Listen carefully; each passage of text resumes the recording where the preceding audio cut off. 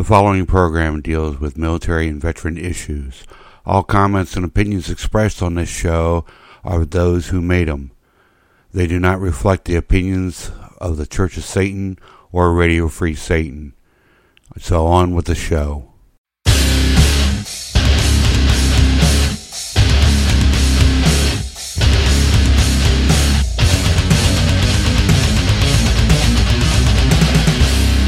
Welcome to the official Infernal Legion podcast. I'm your host, Reverend Jeff Bowling, commander of the Infernal Legion, and this is a special Sinister Scuttlebutt episode for the month of October, year 58 Anno Satanas. As everyone listening knows, October is a very special month for us Satanists, so we bring you once again a full house of my fellow Legionnaires, starting with my lovable and furry co-host, the VSO of the Infernal Legion, Reverend Dwayne Burns. Dwayne, how are you, brother? I'm doing all right. All right. And up next, we've got, back for the first time in a long time, the Director of Special Activities for the Infernal Legion, Satanist Raul Atondo. Raul, how are you, man? I'm doing pretty badass, man. I'm great. Right on, man. And joining us once again, the Vice Commander of the Infernal Legion, Warlock Rick Kohlmeyer is in the house. Rick, how are you, brother? Hola, bien. ¿Y tú? No, I'm doing great.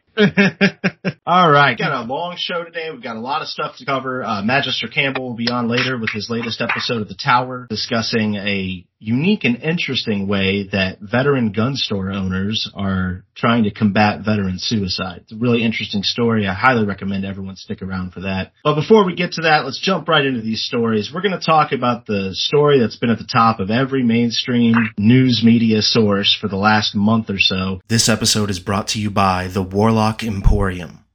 The Warlock Emporium is creating bespoke items for the chosen few. The Warlock Emporium is the only authorized seller of items bearing the Warlock Sigil, created by Magister Dr. Robert Johnson, author of The Satanic Warlock. The Warlock Emporium is now offering a 15% military discount. Visit thewarlockemporium.com for more information. The missing F-35 jet that the Marine Corps lost in South Carolina. Because we always start with comedy on this show if we can. All right, the article I have, and I asked all the guys to source their own articles so we have a plethora of understanding on this. The one I have is from USA Today. Missing F-35 jet flew for 60 miles without a pilot who ejected into backyard after, quote, mishap. The F-35 Lightning II stealth fighter jet that went missing in South Carolina flew without its pilot for about 60 miles before crashing into a wooded area. The debris from the jet was found Monday after the pilot ejected and parachuted to safety into a residential backyard on Sunday. You know, those homeowners were thrilled to have a Marine Corps pilot land in their backyard. Well, you know what it was? Some cobbler had left a crayon in the backyard, and it happened to be a red one. Hey, it's been a long time since we've had Marine Corps crayon joke. But many questions remain amid an ongoing investigation into the incident. The U.S. Marine Corps hasn't yet released much information about the most expensive aircraft went missing and crashed. How in the hell do you lose an F-35? Representative Nancy Mace, Republican from South Carolina, wrote on X, formerly Twitter. How is there not a tracking device and we're asking the public to what, find a jet and turn it in? That's a good point. Right. I seen somebody do this on Google Map or Google Earth. We're actually asking the public to give them any information on this missing jet. Mind you, the public in South Carolina. That's not going to happen. They're going to strip that fucker down and put it on their truck.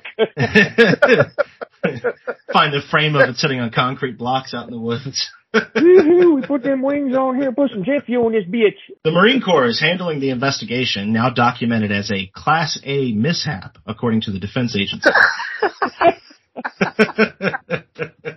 It just keeps getting better. That occurs when damages reach $2.5 million or more, and this aircraft, by the way, is a lot more than $2.5 million. That's not a Class A, that's a Class der fuck. Class der fuck. A Department of Defense aircraft is destroyed, or someone dies, or is permanently disabled. Those are the Class A mishaps. A 2-day stand-down was ordered for the Marine Corps on Monday as they searched for the jet, Acting Commandant General Eric Smith said in a release. Can you just imagine the entire Marine Corps in South Carolina doing hands across America looking for a missing F-35 jet? I wonder how many times it took to explain quadrants.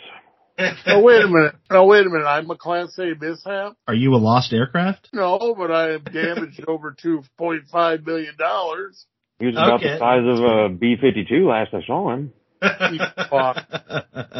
I love you, Dwayne. You know it. I'll kick you right in the dick. First, you got to get your leg up that high. The 2nd Marine Aircraft Wing of the Marine Corps did not immediately respond for a request for comment on Wednesday. Not surprised. One of the things I do like about USA Today is that they go at the bottom of their articles and they try to do a summary of little things. So I'm going to go through these real quick. What is an F-35? According to Lockheed Martin, the creator of the fighter jet, the F-35B Lightning II is the most lethal and survivable aircraft in the world. It can take off in short distances and is operated by the U.S. Marine Corps, the United Kingdom, and the Italian Air Force. Lockheed Martin had reached a $4 billion deal with the Pentagon in 2014 to bring in a new fleet of F-35 and overall lower the cost of the planes by about 3%. I don't know how many listeners will remember the infamous Chinese spy balloon that floated across the United States, what are we, about a year ago now that happened? But up until this story, the only time the F-35 really made the news was for shooting down a balloon. So we know that the F-35 is capable of shooting down balloons and apparently flying by itself for 60 miles before crashing and burning. Sounds like a pretty good investment. Which is far further than the marine flew it. Oh. Details about how the jet went missing haven't yet been released. The jet originated from the Marine Corps Air Station Beaufort in South Carolina, about an hour north of Savannah, Georgia. A spokesman from the Joint Base Charleston told NBC News the aircraft was on autopilot when the pilot ejected. Should fighter jets even have autopilot now that I'm thinking about it? That doesn't seem like a great thing for a fighter jet. Why is that an option? Like a commercial airliner, I get it. I totally understand that. But a fighter jet? I got R2-D2 in the back. Want me to take control? Hey, go ahead, R2. I'm going to these crayons and kick back. Was the missing F-35 finally found? Yes. The military located debris from the jet near Indiantown, South Carolina. Airmen from Joint Base Charleston, which houses military operations and wings for the Air Force and Navy, spoke to residents near the crash site about the operation to recover the fighter jet on Monday. At the end of this all, the Air Force and the Navy have to step in to save the Marine Corps' ass. That's how I read that. So Space Force? Space Force is dealing with stuff we could not possibly understand. Damn it, Jim. Like trying to figure out what their new uniforms are going to look like. Trying to figure out when any of them are ever going to see space. Where is the F-35 debris field? Joint Base Charleston said in a post on X, formerly Twitter, because they have to keep putting that in these articles, that debris from the jet was found in Williamsburg County, South Carolina. Residents are being asked to avoid the area as a recovery team works to secure it. So many people have trophies from this crash jet in their house. I'm sure they are listening so well. And of course, the big question for this whole thing is, why did the F-35 pilot eject? And of course, the answer to that is details about what caused the pilot to eject are under investigation, said 2nd Marine Aircraft Wing Corporal Christian Cortez. Jim Titty's real? Wow. All right. So I couldn't help myself, sorry. The Marine Corps lost the most expensive jet in the U.S. arsenal. And we have no idea why, no idea how, and we're currently cleaning up debris. Don't even know if it's the full jet. Sounds like a clusterfuck to me, gentlemen. What do you think? Oh, yeah. This one's better. No, it isn't. It's just more expensive. Raul's up here looking all somber. Have you lost a jet lately, Raul? Not that I know of. It went 60 miles without a pilot, man. Miles is a matter of 2 seconds. I mean, it depends on in the flight path of a jet. I just want to know what was going through his mind when he hit the ground in his parachute and saw the jet kept going.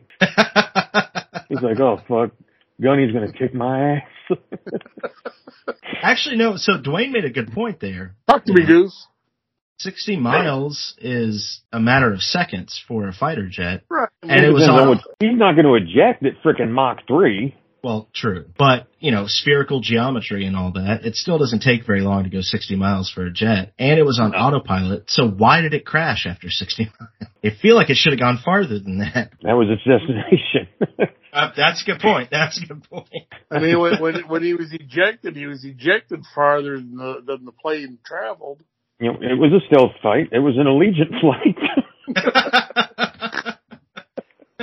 I was going to war with Spirit Airlines. Oh, good Good Lord. Whew, I didn't This think show's my book sponsored could by get any Pornhub. worse. Just keep the coffee coming. For those of you who don't know, because you don't get to see this or see the behind-the-scenes stuff, we're recording this episode at around noon, which is way early to be doing one of these. Way out of our time range. Usually we're here 1800, 2000. Yeah. Why is it so fucking light out? What is this daytime bullshit? How do people want to be in this crap? This episode is brought to you by Underworld Amusements. Since 2007, Underworld Amusements has been creating, producing, publishing, and distributing curious sundries and callous broadsides. From the Satanic Scriptures by Magus Peter H. Gilmore to Might is Right, the Authoritative Edition by Ragnar Redbeard, Underworld Amusements is your source for the most dangerous books ever written. Visit underworldamusements.com for more information. All right, speaking of bullshit, this article comes from military.com. Justice Department fights to reinstate Bo Bergdahl's court-martial conviction. I'm just going to get into this one. I'm not going to go into a rant. I'm just going to read the story. The Justice Department is fighting a federal judge's decision to dismiss the court-martial sentence of former Staff Sergeant Bo Bergdahl, asking the U.S. District Court of Washington to, quote, leave intact the orders of the military courts. Bergdahl's conviction and sentence, which included a dishonorable discharge, monetary fine, and demotion to private, should be preserved, the Justice Department has argued in court filings. Bergdahl's attorneys have also asked in court that the decision handed down by Senior Judge Reggie Walton on July 25th be altered or amended. In July, Walton ruled in favor of Bergdahl's argument that the military judge in his case failed to disclose a potential conflict of interest, and then Walton vacated all orders and rulings issued by the judge, Colonel Jeffrey Nance, when Bergdahl pleaded guilty in 2017 to charges of desertion and misbehavior before the enemy. Bergdahl's attorneys have asked Walton to reconsider a ruling that there was no unlawful command influence by former President Donald Trump, in light of his ruling that the Army judge in Bergdahl's court-martial failed to disclose a potential conflict of interest. Nance was asked on October 17, 2017, when Bergdahl pleaded guilty, whether he had any reasons why he might not be impartial to the case. He said at the time that he was a, quote, terminal colonel, and that he wasn't headed anywhere but to retirement pastures. But Nance had, in fact, just applied for a position as a federal immigration judge. Bergdahl, a former member of 1st Battalion, 501st Regiment, walked away from his post in Afghanistan in 2009 and was captured by the Taliban, triggering a military search. He was held captive for 5 years before being released in a prisoner swap for 5 U.S. detainees at Guantanamo Bay, Cuba. In 2021, the Court of Appeals for the Armed Forces upheld Bergdahl's court-martial and conviction on charges of desertion and misbehavior before the enemy. The following year, Bergdahl filed a suit in a civilian court arguing he was denied a fair trial as a result of his judge's failure to disclose future employment aspirations as an immigration judge in the Trump administration. He also alleged that the case was influenced unlawfully by Trump and the late Senator John McCain, who both made public disparaging remarks about him prior to proceedings. Of course, John McCain, a former prisoner of war, is going to make disparaging remarks against a deserter who got captured by the Taliban. Ding, ding, ding, ding, ding, ding. In July, Walton ruled that no unlawful command influence had taken place, but he upheld Bergdahl's argument that Nance failed to disclose the potential. In his decision, Walton heavily cited as precedent a case in Guantanamo Bay, Cuba, in which a military judge also failed to disclose his application for a civilian immigration judicial post. In their argument to uphold Bergdahl's court-martial, Justice Department attorneys argued that the Guantanamo case, which resulted in that judge's decision across 4 years being voided, was nothing like the Bergdahl case and instead should be held to different standards. Of course, they don't give any information about that case, so I can't judge that for myself. The department claims that Bergdahl pleaded guilty and requested his sentence, and that the case had come to its rightful conclusion in a trusted court of law, the military court system. And this is what I was saying to Dwayne before we started recording. This is not a matter for civilian judges. This is a UCMJ issue, and it should be adjudicated by the military. I mean, there's no question here. This is not, Bergdahl didn't do something that directly affected civilians in the United States. He did something that affected the military, affected his post in the military, and affected the lives of both people searching for him and whatever limited information he had that he gave to the Taliban during questioning. I mean, So he this did is not really an issue. he committed one of the worst crimes that could be done, and it wasn't fucking drinking and driving on civilian roads. Right. So you need a military judge, you need a military prosecutor. You need a good yeoman in there. Yo, yo, yo. Hey, we're at every court-martial. He left his brothers and sisters behind. Fucking shoot him. Right, he deserted, and he, Yep. according to what I've read about the situation, he not only deserted, he intentionally deserted to go find the Taliban. He wasn't just picked up randomly on the side of the road. He went to go join the Taliban. It just didn't work out the way he planned. And as a result, I mean, I know at least 3 people who were injured in the search for him. I think there may have even been a couple of deaths, but don't quote me on that. And then we released, 5 terrorists back to the Taliban just to get his sorry ass back? I don't care what any president said, what any senator said, what any judge's post-military career aspirations were. This motherfucker should be in prison for the rest of his life. Or at least give him time served for the 5 years he was with the Taliban. 5 years isn't enough. I'm sorry. Fucking hang him by the neck till he's dead. There was a time that was standard operating procedure in the military. Exactly. And that desertion was an instant bullet. I'm sorry. I mean, that is the absolute worst crime in my book, to bail on your brothers and sisters, and then on top of it to go join the enemy. Right. You swore an oath to protect your country, to have the back of your brothers and your sisters, and you said, you know what? Fuck you. I'm going to go find the enemy and join them. He's a traitor. He needs to be killed. I don't remember what his MOS was, but no matter what his level of classification or access, there's always information you can provide the enemy. If nothing else, the layout of the fob that he lived on. So in summary here, the Justice Department is asking that the overturning of his conviction be overturned and that the court-martial be upheld. As of right now, I do believe Bo Bergdahl is free, but if this goes through, then he'll be back in military prison, where obviously, if you can't tell, we believe he belongs.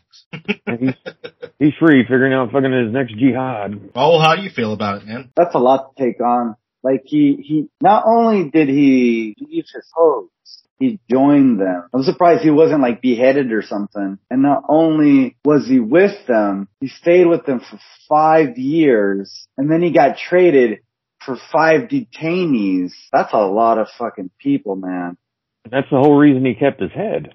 Because he was valuable. He gave them information, and then they knew that America would fucking do anything to get this loser back. Yeah. And I specifically remember when the pictures of him first popped up after the exchange happened. They say that he was held captive for 5 years. He wasn't a captive. That man was well fed, well taken care of. There was no, he did not look like a POW being returned. He had nicer clothes on than I wear. Right. And he was well groomed. He didn't have dreads like he'd been sitting in a fucking prison for this whole time. Right. Now, obviously, you expect that maybe the enemy might dress him up for the exchange, or maybe the State Department dressed him up on the way home. But you can't hide malnutrition. You can't hide sunburns and things like that. He looked perfectly healthy. He looked healthier than when he went missing. 5 years, man. Gone 5 years. 5 years is nothing. You do that standing on your head as long as you stay out of your head. And Commander said, he was not being held as a prisoner. He went in as a friend. He was maybe fucking roughed up a little bit in the beginning, but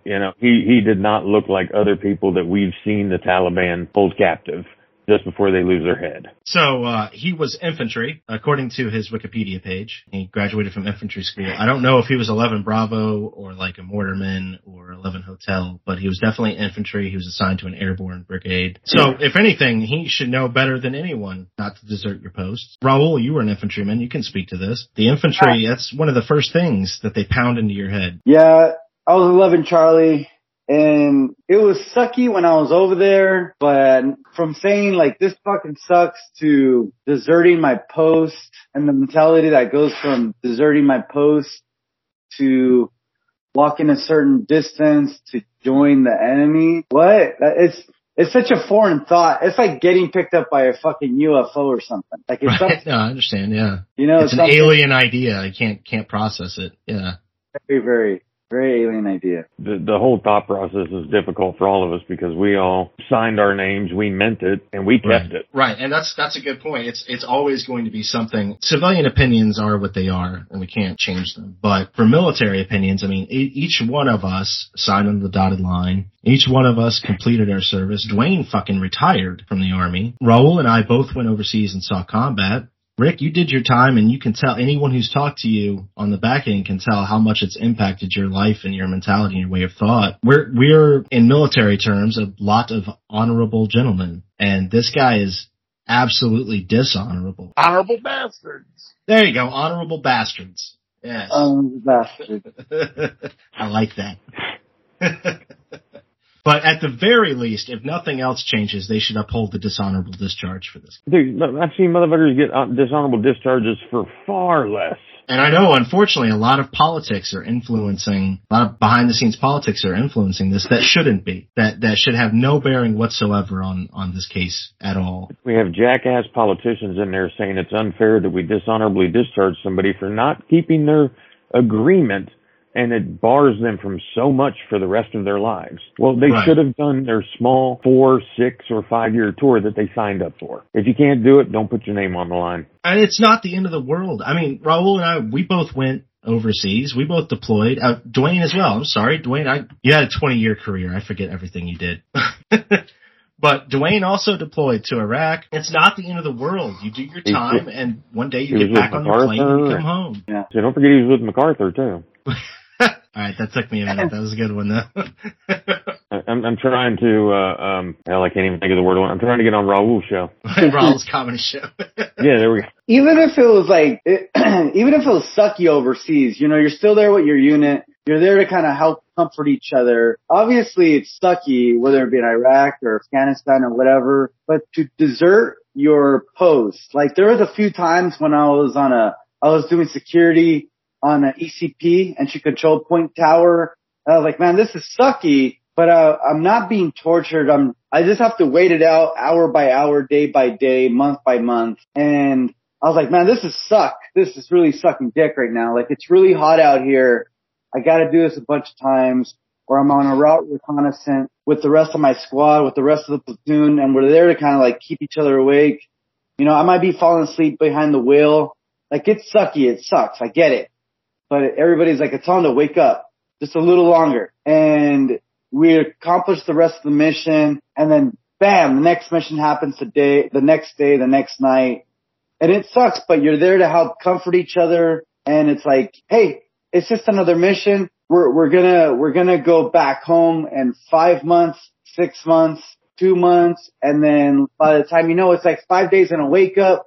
1 year goes by really fucking fast. Yeah, especially when you're going every day, when your op tempo is through the roof, in a combat area. And Bergdahl wasn't in he wasn't in the nice part of Afghanistan, if there's any such thing, but he was in an area with plenty of activities to keep him occupied. I was just listening to you, Raul. When you guys weren't out doing your necessary duties, when you weren't out in the trucks, and when you weren't out marching, when you weren't out friggin' doing all the nightmare shit you have to do, what the hell did you do over there for fun? I didn't get to go over. Played volleyball and played poker. I had barbecues and introduced my guys to weird movies. So it was like being in Florida where I was stationed. Texas Hold'em, it's illegal to play any gambling games, and we had the colonel out there playing with us. When you go to Iraq, before it's like, you think you're low crawling everywhere. Like, the media makes it think that you're always throwing grenades at people. This isn't like cartoon G.I. Joe. I was on route reconnaissance. I was in Humvees, and we're always doing like mission. I was doing route reconnaissance. I was in a Humvee, and we're looking for, the statement reads, we're out trying to win the hearts and minds of the local population. So we're doing route reconnaissance. Worst PSYOP ever, by the way. Yeah. Hearts and minds. That is a fail on the psychological operations department. I'm just throwing that out there. But go right ahead, Raul. Sorry. So war is not what you think it is. Like, war is the overall concept, but you go in battles, and then you're not always battling. This isn't like 965 BC or something. It's all done a lot more diplomatically. So we're in Humvees. We're doing route reconnaissance. We're checking with local nationals about what's happening in the local area. It's a lot of diplomacy. You're not shooting everybody all the time. Go ahead, Dwayne. No, I was saying, I went and I wondered when we were going to start, playing poker and everybody starts screwing everybody and drinking. And I wondered when mass was going to kick in. That was about week 2 for me. I'm just still trying to figure out how Raul knew to bring up 965 BC, another one of Dwayne's battles. Well, no, Raul hit the nail on the head. There's a lot of tedium between bouts of action. I mean, on my first deployment, it lasted 14 months. We had one IED strike that took 2 of our guys, and then 2 random small arms encounters. And that was out of that entire time. And we were outside the wire every single day. So there was a lot of just driving around, hanging out with the locals. Like you said, diplomacy, figuring out who needs running water, who needs power, trying to barter for intelligence with community leaders. And then 3 days out of that entire 14 months, shit hit the fan and it was really fucking scary. But the rest of the time, it was almost boring, except there was the risk that something could happen at any moment in time. So it's like being bored, but being on the edge of your seat while being bored. Yep. So it's like trying to teach your daughter how to drive. Yeah, kind of. Actually, that's a really good description.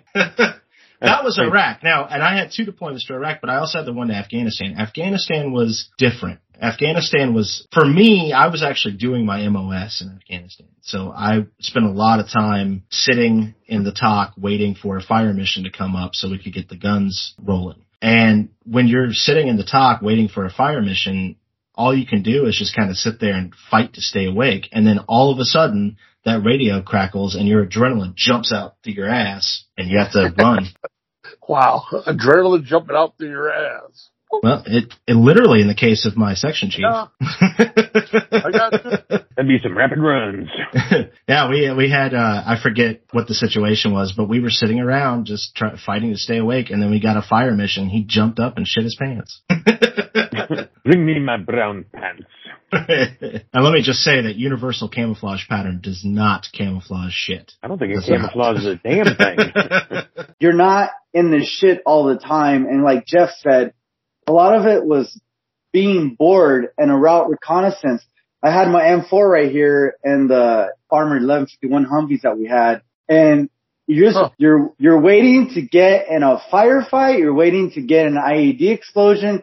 You're almost, dare I say, you're almost waiting to die or survive and fight on. But it's not like all the fucking time. So that's why a lot of guys that are overseas, well, I'll speak for myself. When I'm in my car, it can go from like driving Miss Daisy to a fucking tire gets popped and things start happening. So if Jeff was my TC, my tank commander, and he was the squad leader, we could have abortion jokes, talking about how old Dwayne is. We'll talk about everything. We're just talking back and forth, creating camaraderie. That's become the theme of this podcast, by the way. The sad part is he's not that old. He's not. Dwayne's in his like late 50s. Centrum Silver. Centrum Silver. Stick that up your ass. For those listening who don't know Dwayne he's older than us, but he's not that old. He retired from the National Guard, but he's still not old enough to collect his pension yet. 51 years old. So he's still 10 years away from even collecting a pension yet. He's only 3 years older than me. Dwayne, I really thought you were like 58 or something. Just because he looks like Santa Claus. Just because I look like it. Raul, one day you're going to be gray and haggard too. So when it starts, it comes quick. So in summary, fuck Raul Bergdahl. Let's take a break. Here. We'll be right back after these messages from Radio Free Satan with the latest episode of The Tower featuring Magister Adam Campbell right here on Radio Free Satan.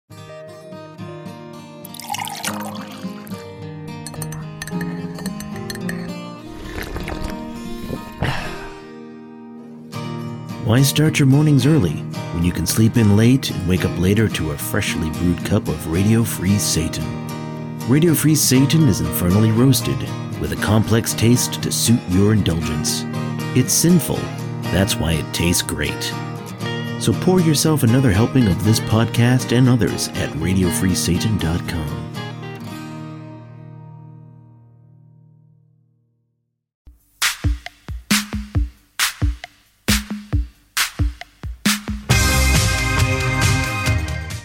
Welcome to the Metro. Your host, Reverend Jeff Ivins, brings you a weekly time trip back to the 1980s with songs from the decade of decadence, only on Radio Free Satan. Hail Satan. I'm tired of listening to you talking around, twisting around and make me think you're straight down the line. How you doing me? Well, fine. It is now official. The Shit-Kicking Roadshow, the finest in rockabilly, psychobilly, vintage country, swamp rock, surf rock, doo-wop, this potpourri of madness. The Shit-Kicking Roadshow, Radio Free, goddamn Satan. I'm Clint Mephisto, coming at you from the Double Cross Ranch.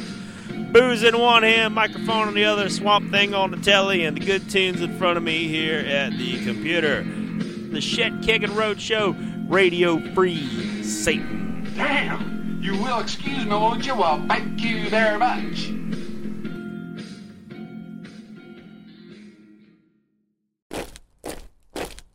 Coming in. Halt! Live. Hey! At ease. Listen up, soldiers. While we're out here, you will be taking all commands from the tower. And I am the tower. Do you understand? Yes, I can! Welcome to the Tower, your dose of military news delivered with an infernal edge. My name is Magister Campbell, and today we are discussing storing firearms for struggling soldiers. The article is titled, "A Veteran Started a Gun Shop. When a struggling soldier asked him to store his firearms, he started saving lives." This is from CBS News by Kara Debachnik, September 16, 2023.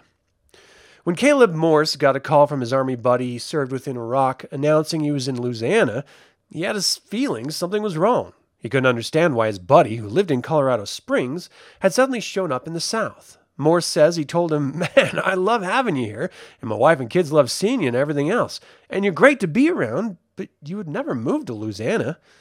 A few days later, his friend showed up at Rustic Renegade, a gun shop and shooting range that Morse, 39, had opened in Lafayette, Louisiana, about a year earlier in 2018 after leaving the military, where he served in the Combat Unit 2nd Infantry Division Special Troops Battalion.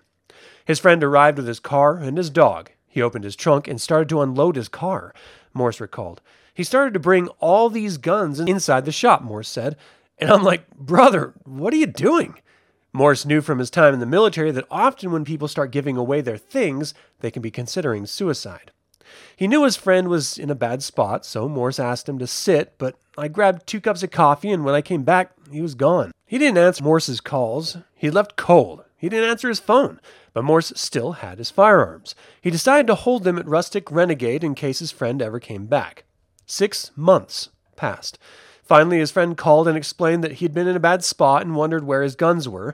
Morse said he told him, "They're your guns, man. They're yours. You may want them back. And whenever you're ready, they're here for you."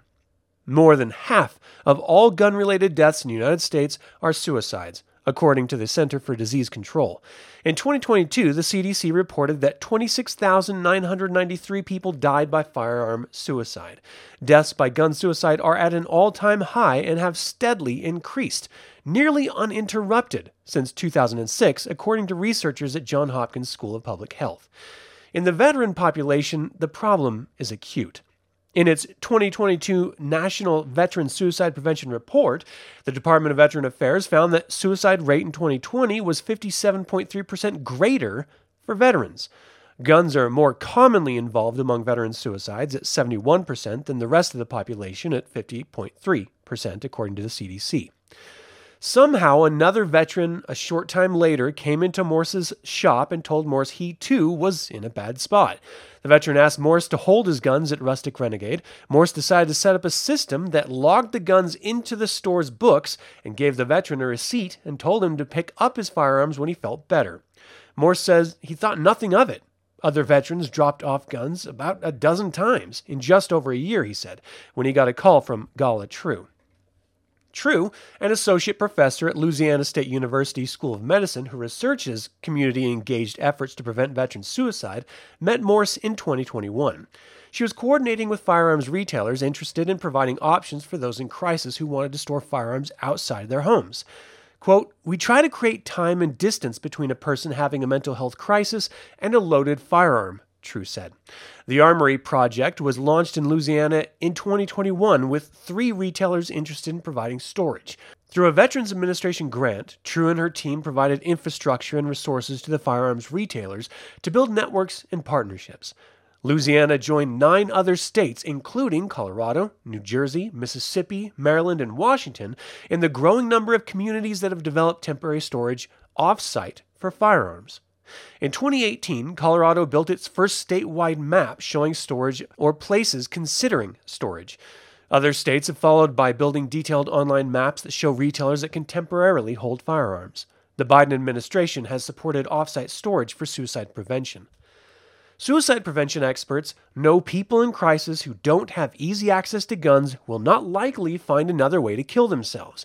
Suicide prevention expert Mike Anestis, executive director of the New Jersey Gun Violence Research Center and a professor at Rutgers University, said no other methods are as close to as lethal as firearms for suicide death.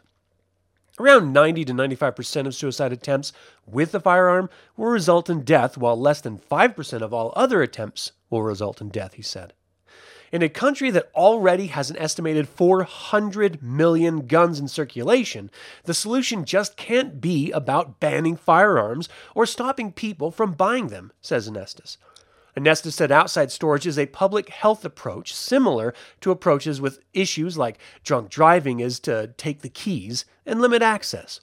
Quote, "We've learned the best way to prevent the outcome that you're trying to avoid is to limit the individual's access to the method that can cause that outcome," said Anestis.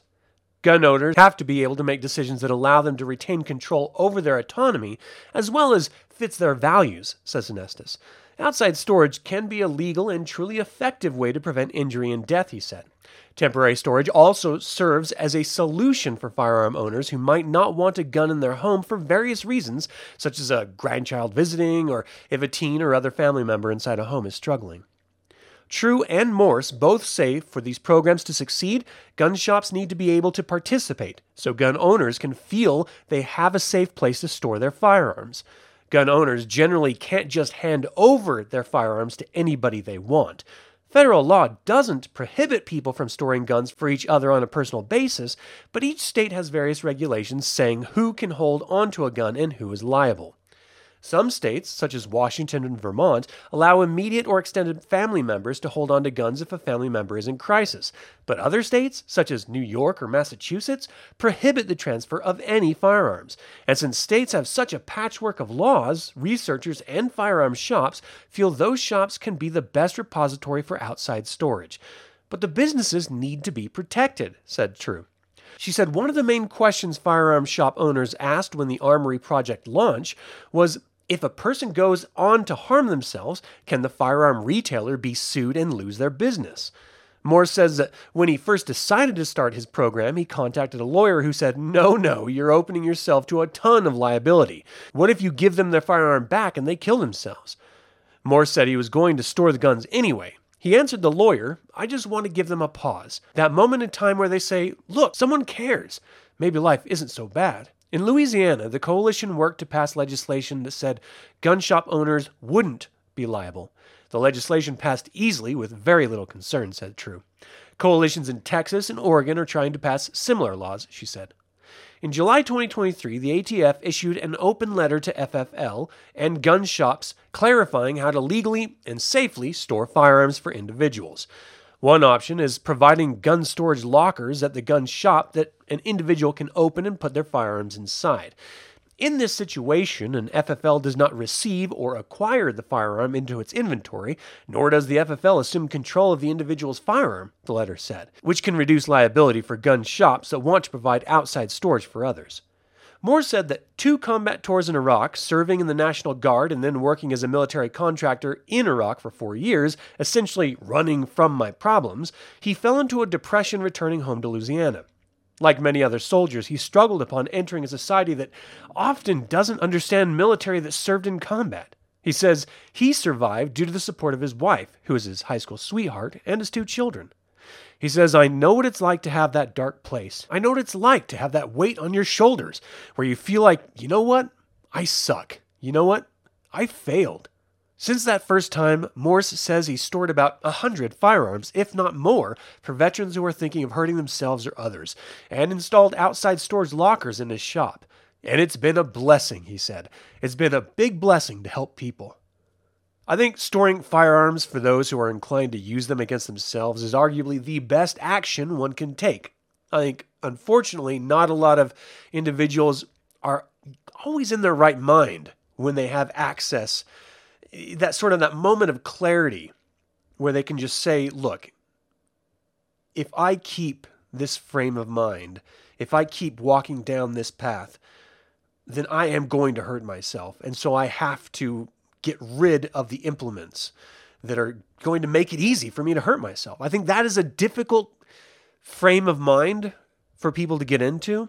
I think more often than not, they want to keep them around just in case it does seem like the best option. And we have to be honest when it comes to suicidal thoughts. It is not a weakness in a person. It is not an easy out. For most cases, it is literally the only option. They're in a place that is so dark and so painful that they don't see that there could possibly be an alternative. They don't see that there is value in any other choice, that this is literally the only choice, not a lesser one, not one that gives them some sort of out of pain or struggling or anything else. It is literally the only rational possibility to stop the pain or the torment that they're feeling. Anyone who says that it's a weakness or somehow it's sort of like a giving up clearly does not understand. PTSD is real, and it doesn't require justification or acceptance from others. It is something that the individual feels, and it's something that sometimes they cannot get their hands around without help. So whenever you approach this concept of suicide prevention, starting from a position of, well, it's just a weakness, not only are you doing a disservice to the individual suffering, but you're proving that you're a fucking ignorant asshole who doesn't give a fuck about anyone else except for your bland attempts at trying to wrap your brain around something that you clearly don't understand. There is help out there for people who are suffering. You can look into therapy. You can look into veterans organizations. There's an organization that I love to support called Canines for Warriors, which is a nonprofit that provides highly trained service dogs to military veterans suffering from PTSD and traumatic brain injury and military sexual trauma. A lot of these dogs that they provide to veterans are rescues themselves, and so it's this really innovative program that allows not just the canines, but also the veterans themselves to build this wonderful bond between them, and they can both collectively heal and recover together. I think that is a wonderful avenue of approach when it comes to depression and when it comes to suicidal thoughts. It's removing yourself from your own thoughts. I think that is the first step. And then once you're out of that frame of mind, you're able to then explore alternate concepts. And in this particular way, with this particular organization, caninesforwarriors.org is the website, you can actually step away from yourself and look at another form of life that is also suffering, and you can together work on rebuilding each other. Because instead of just wallowing in your own mind, you're now stepping out of it and looking at something else and worrying and caring for and taking care of that other thing. And that is arguably the best way to get through some of these really dark feelings and thoughts that you can easily never find your way out of without external support.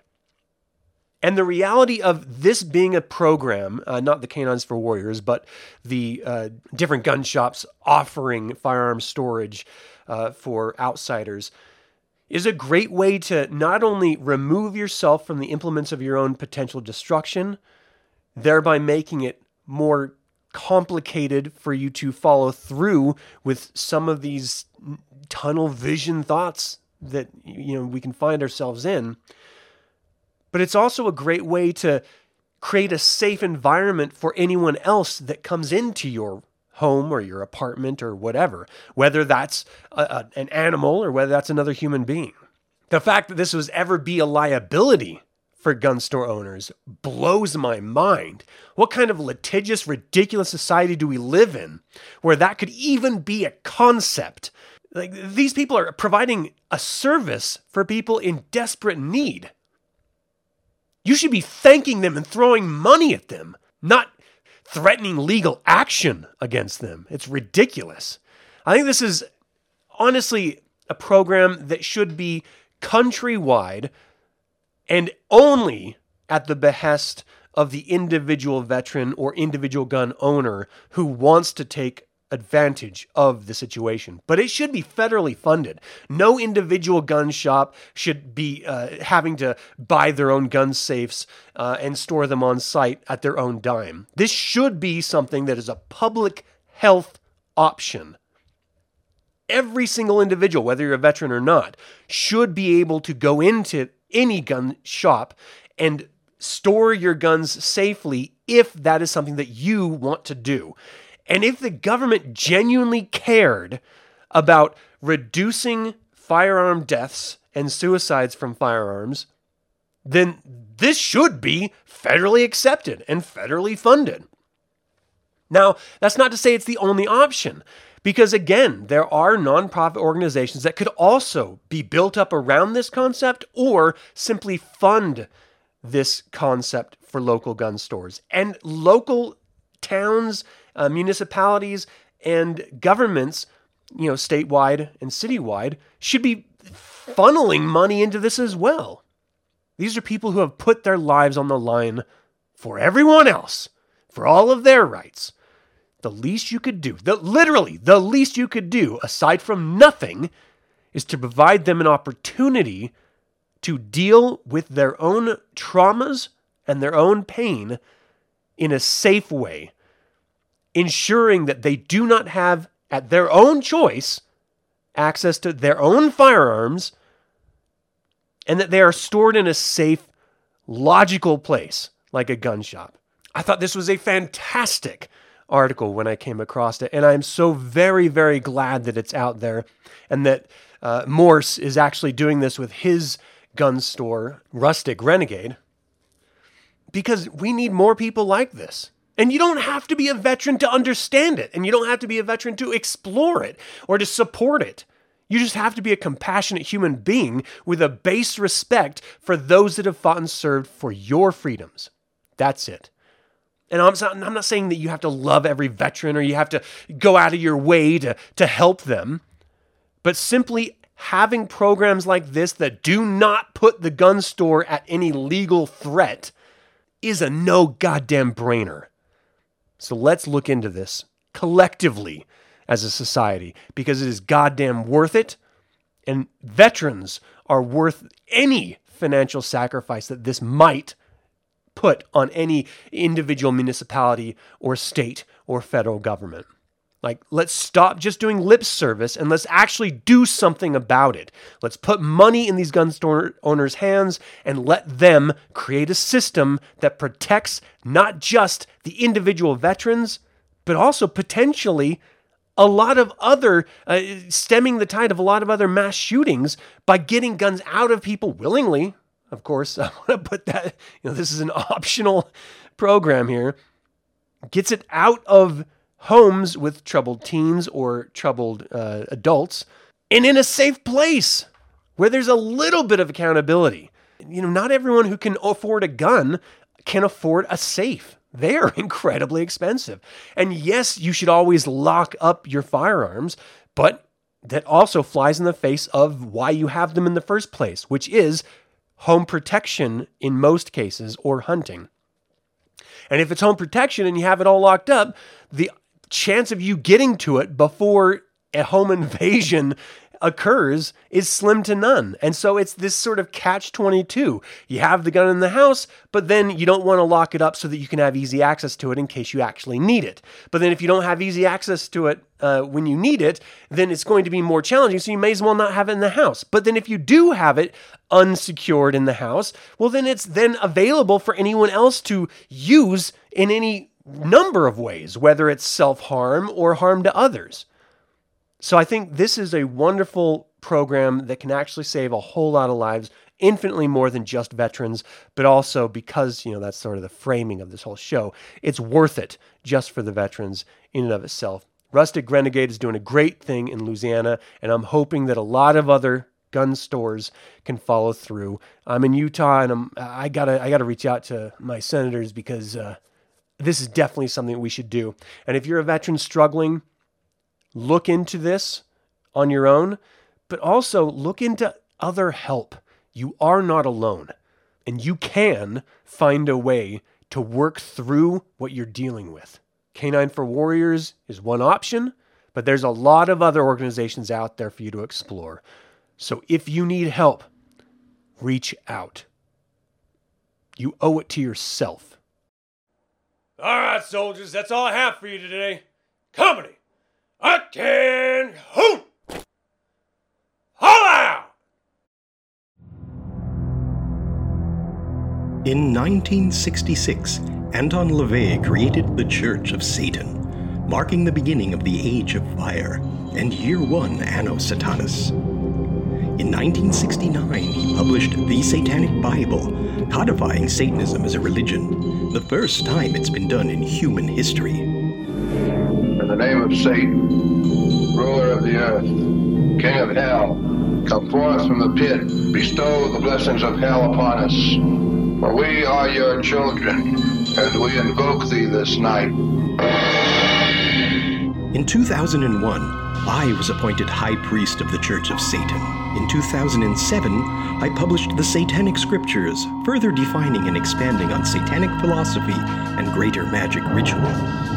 Hail, Satan full of might! Hail, Satan full of might! Our allegiance is with thee! Our allegiance is with thee! Cursed are they!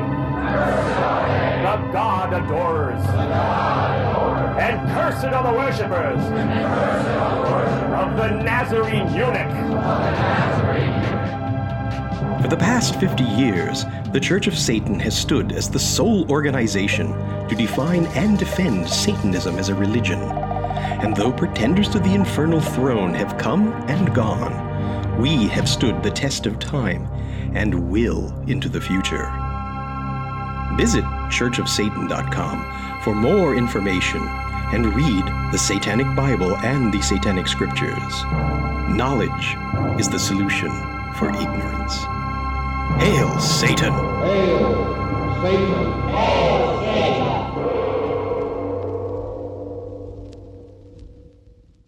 Welcome back to the official Infernal Legion podcast right here on Radio Free Satan. VA officials sound alarm on uptick in veterans benefits scams. This article comes from Military Times. Veterans Affairs officials this weekend launched a new effort to combat fraud tied to department benefits in response to fears that the rapid expansion of assistance in the last year could invite more scammers to prey on vulnerable veterans. The work includes a new online page, www.va.gov/vsafe, outlining how veterans can spot scams, report suspicious actors, and get benefits assistance for free. Department leaders said the information will also be woven into veterans' regular health care visits and interactions with benefits processors to frequently emphasize the resources available. Quote, we're getting this into the hands of our regional office directors. We're getting this into the hands of our medical center teams so they can be talking to veterans in very plain language about this, VA Secretary Dennis McDonough said in a press conference with reporters on Friday.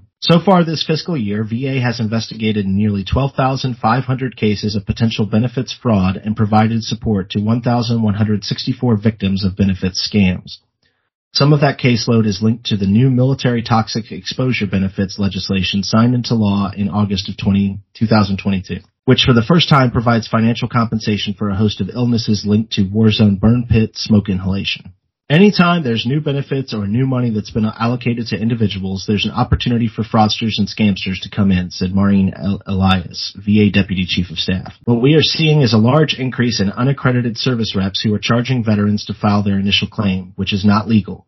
They're operating in a gray area, and some of them are charging up to 6 times whatever a veteran receives in benefits payouts. So I'm going to pause real quick and talk about this. I think every veteran has seen these ads come across their feed for like the Camp Lejeune water situation or the burn pit exposure or those damn 3M earplugs that were all the rage like 2 years ago. Do not click on any of those links. None of them are from the VA. None of them are sponsored by any official VSO. And what most likely happens is that you're dealing with someone who maybe doesn't even have a law degree, but presents themselves as a lawyer, and for a percentage of your back pay and disability compensation will basically work as a VSO on your behalf.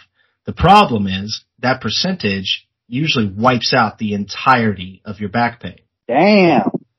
You can easily get a hold of any VSO, any of the legitimate ones. You can contact us and talk to Dwayne. A VSO worth their salt is not going to charge you a dime to process your claim with the VA. If anyone is talking about taking part of your money, walk the fuck away and go talk to an actual VSO.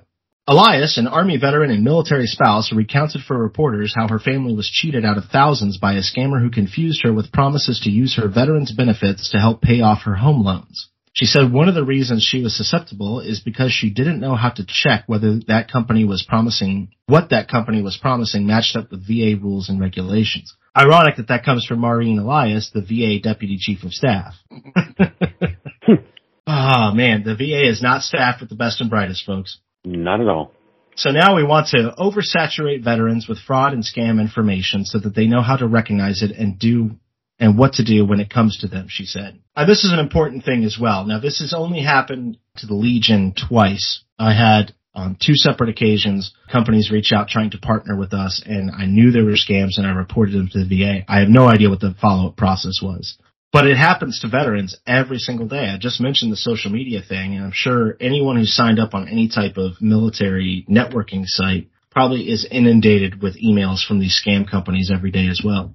And once again, no one is going to charge you to process your compensation claim. If someone is trying to charge you for assisting with that, it's a scam, and you should report it to the VA immediately. Veterans and survivors have filed nearly 2.3 million disability claims so far in fiscal year 2023, the most ever in department history. I would highly recommend that anyone in the Legion who is looking to process a claim or re-up their stuff, reach out to Dwayne and speak with him first. At the very least, just talk to him. He doesn't have to do any real work on your behalf, but just talk to him like, hey, I've been working with this company. And they usually have ridiculous names like Angels for Vets or something like that. They're not real? Shit, I'll be back. He can at least let you know, hey, that's a scam. Don't deal with them. This is the paperwork you need to file, and this is where to go on the VA website to do that.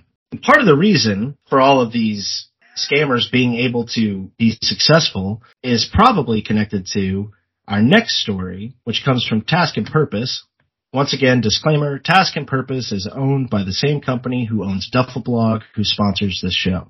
This episode is brought to you by Duffelblog. Read in the Pentagon and around the world, since 2012, Duffelblog has been the most trusted news source for the American military. Duffelblog is the first and only satire newsletter devoted to the United States military community. Visit duffelblog.com for more information. VA claims processors overwhelmed and quitting from high caseloads. Workers say the backlog and pressure of the cases could impact veteran care. Now, of course, before I even get deeper than the headline here, if they're losing processors for these claims and a scammer comes along and says, hey man, you just got to give me like 10% of whatever you get and I'll work on this for you, that's very appealing to a veteran who is maybe not doing so well in their life at the moment. Yeah. Do not fall for it. Claims processors at the Department of Veterans Affairs are currently overwhelmed by a surge in new claims, a quota system, and long hours. That's according to new reporting, which says that many processors are leaving the job in recent years. A new report from NBC News looks at the difficult workload Department of Veterans Affairs claims processors are dealing with. NBC spoke with several current and former processors, or veteran service representatives as they're called, at the department, who spoke of overwhelming caseloads, more complex and time-consuming claims, and a hard-to-reach quota system in place since 2017. The situation for workers has been more difficult due to a wave of new cases from veterans. In 2022, Congress approved the Promise to Address Comprehensive Toxics Act, or PACT Act. The act expands what the VA considers as causes for toxic exposure, allowing many veterans who served in Vietnam, Afghanistan, Iraq, and the Gulf War to claim benefits for health matters without having to prove a, quote, presumptive condition. It was a major win for veterans, as between 2007 and 2020, the majority of claims for health matters tied to burn pit exposure were denied. Since the PACT Act was signed into law, the VA has received more than 950,000 new claims. However, the influx of new cases from the PACT Act have put more pressure on the already strained VA workforce. On top of new training to handle the expanded eligibility for benefits, workers are trying to deal with extra work as workers leave. One told NBC News that it was easier to look for something that would discredit a claim. How fucking scary is that? Yeah. I mean, so many veterans trying to process this updated thing that's supposed to be an entitlement for them, that's supposed to help their quality of life, and it is easier for the processors to find something to discredit the claim than to try and process it correctly. Does not bode well for the long term. For its part, the Department of Veterans Affairs has been hiring new workers to try and deal with the shortage. It added more than 6,000 claims processors this year, bringing the department's numbers up to approximately 12,900. But that has not solved the problem of experienced workers leaving, either from retirement or quitting outright. According to the department's own data, approximately 500 claims processors have quit or retired in 2023. That comes after 600 retired to quit last year, which itself was a major spike over the 2021 numbers. So it's an open wound. They're bleeding processors faster than they can hire them. And probably more importantly, they're losing experienced processors, and the ones they're hiring have to be trained, but there's nobody left to train them. And it's kind of a problem the entire military is dealing with on the Department of Defense side, because recruiting numbers are the lowest they've been since post-Vietnam War. It's getting weird out there. And of course, this is going to lead into, to kind of tie in with what Magistrate Campbell was talking about on the tower. This is going to lead, mark my words, and it's unfortunate, it is going to lead to more veteran suicide. Yeah. It's going to happen. And it's a seriously unfortunate situation. So we're not heroes, guys. To the people that listen to this, we're not heroes, but we like to do a lot of shit that's fucking hero type shit. For those of you that don't know about my background, I know Jeff mentioned it. I'm a mentor for Veterans Treatment Court. I help veterans stay out of jail and prison. I'm a caregiver for a health agency here in Yuma, Arizona. Just because I don't work for one of these other health agencies, whether it be Dwayne, Rick, anybody here within the Infernal Legion or whatnot. If you guys want to reach out to me, you guys got a problem, if you guys are feeling a little funny, you're feeling a little miserable or whatnot, feel free to reach out to me. If you see, when you hear this on Facebook or Instagram or whatnot, we can talk, man. Suicide, it's a ripple effect. There's something, maybe it's the misanthropy in me, but there's something romantic. Bill Burr said it. He's like, comedians think about killing themselves like every other day. Like he said it a few times. He's like, I think about killing myself every fucking minute. Yeah, comedians are dark-minded people. Yeah. They are not clowns, that's for sure. You know, jokes aside and jokes inside, brothers and sisters that hear this, I think about killing myself every other fucking day, man. Like, no shit. But if I were to actually kill myself, you're making this big ass slop of a mess and everybody around you has to clean it up. So you had a small moment of vulnerability and you decided to take your own life. You decided to do something that it sucked. I get it that life sucks once in a while, right? It sucks a lot of fucking time. But everything happens in waves. Success happens in waves. Misery happens in waves. You're not going to have sunny days every fucking day. And you're not going to have a hurricane every fucking night. So just wait for that next hour. Then that next hour becomes that next day. And that next day becomes the next week. Next week becomes the next month. And the next month becomes a year. And by the time you know it, 6 years later, you're still with us. So if you feel like, hey, I'm not having a good moment, take a breath. Step away from it for a second. Drink some water. Think about the repercussions of the consequences that you're about to do if you blow your fucking brains out. And as Magister Campbell talked about, go visit your local veteran-owned gun store, and they'll probably have a safe that they can take possession of your firearm until you're feeling better. Absolutely. I had to give my .380 to my buddy because y'all know the last 3 years it sucked ass. But I talked to it a few times. We almost did it. Yeah, straight up. It's a serious problem that overwhelming majority, I'm sure, of veterans probably process these thoughts more often than they like to admit. But it is always better to reach out to a battle buddy, to reach out to, even if you don't know us, the officers of the Legion personally, reach out to us. We'll talk to you. Reach out to, there are so many, you can't throw a rock without hitting a veteran on the streets these days. Talk to somebody. And if you have ever listened to this program to the end, I also have the line, the Veteran Crisis line. Just dial 988 and press 1 when you're prompted. And it will take you directly to experienced counselors who can talk to you. Just talk. From experience, it works. They're there. And they listen well. They know what to say, how to say it. They ain't some bullshit fat dude sitting at home on his phone waiting for somebody to call. I know I've called it a couple times. So don't be too nervous or embarrassed. Don't fall victim to counterproductive pride. Exactly. Well, on that rather dark note, gentlemen, Raul, you're a stand-up comedian, man. You got any shows coming up? Shout out to Cody Beeson and 928 Comedy. Every first Wednesday of every month, we perform here at Brewers at the airport. Showtime is normally at 7. Then the second Wednesday is Friendly Tavern here in Yuma, Arizona. And we have 1 to 2 professional production comedy shows where Cody brings in outside comedians, and sometimes I open up for them. Make sure you follow the Infernal Legion on social media. We're on Facebook, we're on Twitter, we're on Instagram. We always try to upload Raul's flyers for his upcoming shows when he gives them to us. Yeah, I've been slacking a little bit on that. Between the Infernal Legion and you can also find me at Raul Atondo Comedy on Instagram. Glad to hear you got a lot coming up, man. Dwayne, Rick, you guys got anything coming up this month? Colonoscopy. That's about the most exciting thing I got going right now. Actually, hey, Dwayne, you got surgery coming up this month too. I do. Finally get my arm taken care of on the 30th. So Rick and Dwayne will be getting surgery while Raul is doing comedy. And as for me, you can check me out live on the Rob Taylor Report, October 23rd at 8 p.m. Pacific Time on KWRO, where I will be discussing Satanism and the Church of Satan. In Coos Bay, Oregon, KWRO is 6:30 a.m. on your radio dial, or you can listen live at kwro.com. Once again, that is October 23rd, the Rob Taylor Report with yours truly, Reverend Jeff Bowling. Well, Raul, Rick, thank you for joining us once again on this Sinister Scuttlebutt episode of the official Infernal Legion podcast. Next month is Veterans Day, and you know we always do something special for that. Yeah. Yeah, man. So make sure you stay tuned right here on Radio Free Satan to the official Infernal Legion podcast. And until we do this again, gentlemen, hail Satan. Hail Satan. Hail Satan.